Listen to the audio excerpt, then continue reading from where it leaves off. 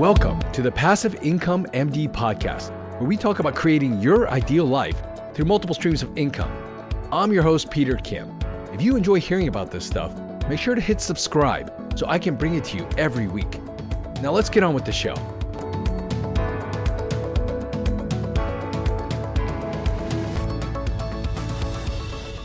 Hey everyone, I know that the past year or so has created so much uncertainty for everyone. Obviously, your financial life, your career, just your health, all these things kind of added up to kind of a feeling of not feeling settled and feeling secure.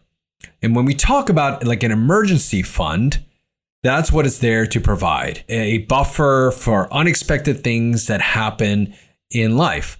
Now, before I start talking about it, I want to make sure that I include the small disclaimer. Everybody's situation is different, and what works for me may not work for you, may not work for everyone.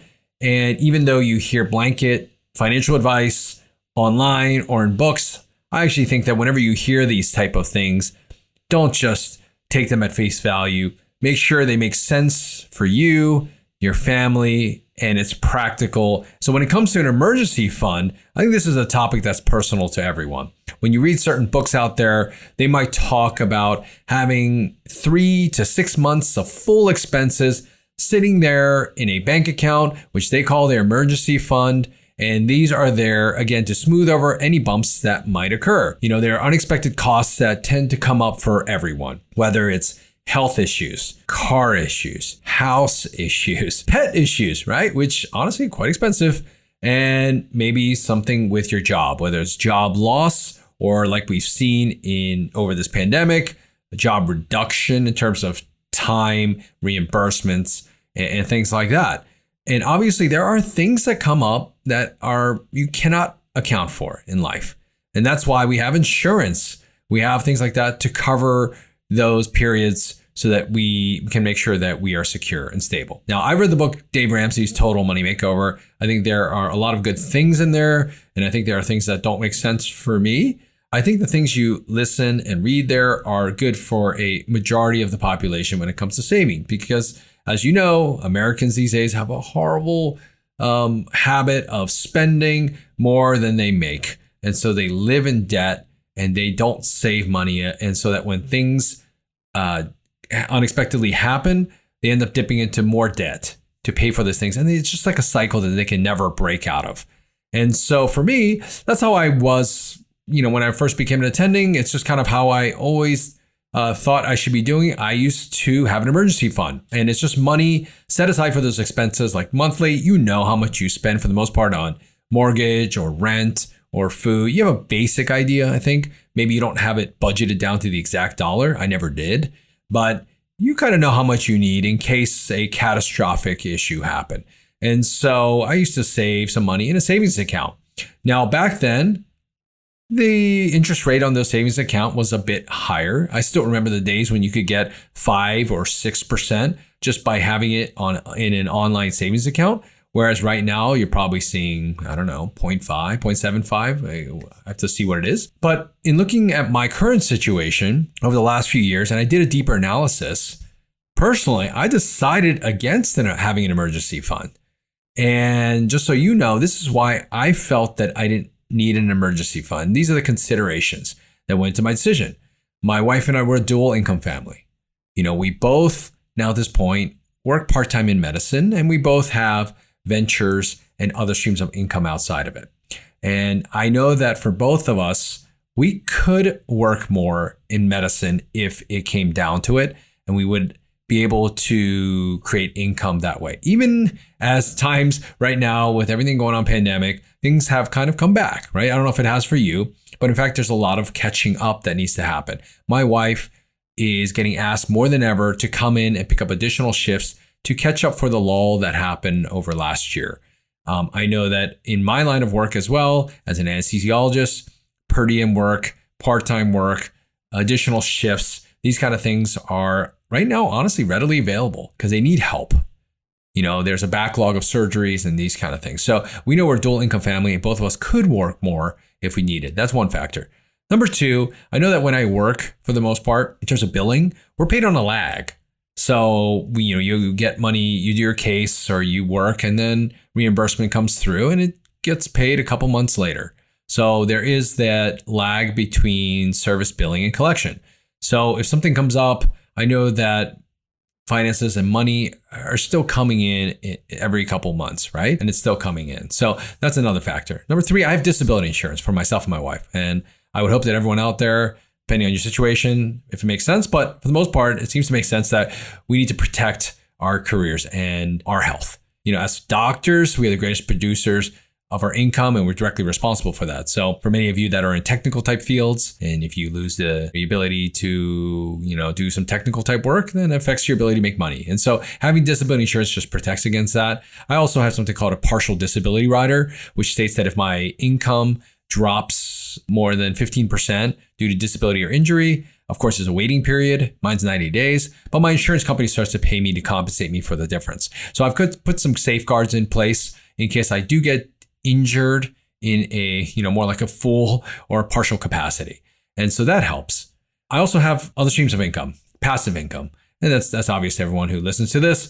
This is a big one for me. I'm earning passive income from my real estate investments, from my businesses, and these kind of things, which cover my expenses, to be honest with you. So we're in a good point right now where we've got other streams of income that are able to cover us in case we decide not to work in medicine, or if all these other things come up. And obviously that is the hugest benefit to having passive income, that regardless of the time you put in, that you're going to get paid at the end of the day. Now, obviously everything that happened with the pandemic, with rents, and a lot of it are my own rental properties or these kind of things, there were some ups and downs, but with all the stimulus checks, with the plans, honestly, we have not noticed a drop at all in terms of our income, in terms of the passive income. In fact, things have actually done better, which is kind of crazy during this time. Many of you know the housing market is going crazy. Rental prices have still gone up in places.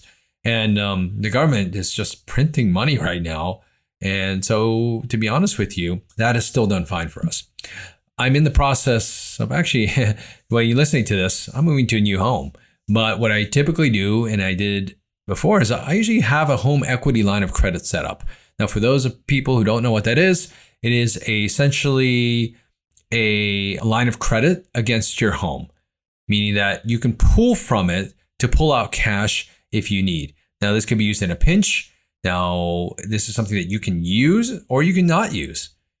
And it's just the ability for you to have that opportunity. For me, I remember when I had my home equity line of credit, it was like a $75 fee to maintain a year. But I remember I had several $100,000 of home equity in there that I could pull from in a pinch. And this could cover, honestly, it could cover 10 to 12 months of expenses if necessary. And I knew that I had that backup just in case anything would happen. Now, I also knew that, we've bought and accumulated some things in this house, meaning that we have some things that are, are of worth, and we have our cars and things like that. So, if worst case needed, could we sell some of our assets? Sure, we could. I've got money in stock accounts. I've got money in my retirement accounts. You can pull from these things. Again, in a worst case scenario, this is just disaster scenarios, right? That we're thinking about. And that's what usually emergency funds are for. If you need an extra $5,000 or $10,000 in a worst case scenario, then you probably have other places to pull from in case you absolutely need that. I'm hoping that you have put yourself in a financial situation where you actually have money to invest every month, that you have that buffer in case you need. And then the other thing that I've always been thinking about is, what else could I be doing with the money that would be sitting in an emergency fund? Let's be honest, today in a high yield savings account, it's not making money at all. It's making very, very little interest. And in fact, it's not keeping up with the rate of inflation. Inflation, as we all looked, is relatively tied to the consumer price index. I don't know, the most recent report that I saw showed the index rise about 4%. And many people think that we are in a period where there will be some inflation for sure, meaning that the cost of goods will go up over time. So the cash that's sitting there at a rate of 0.5 to 0.75% interest, whereas inflation is sitting there at 3 or 4%, honestly, it's kind of like that money is losing its power or value just by sitting there. And so for me, I always feel like I want my money working for me. So where else could I be putting that money to create growth and create value and income for me? So the question is, what do you do with that money instead? I mean, again, I just choose to invest it.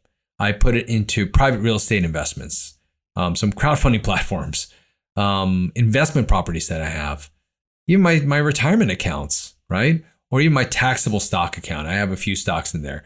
Or maybe you invest in some other businesses. I do all of these things with my funds so that when something unexpected does occur, it's usually a smaller amount that I can usually cover with the income that I create each month.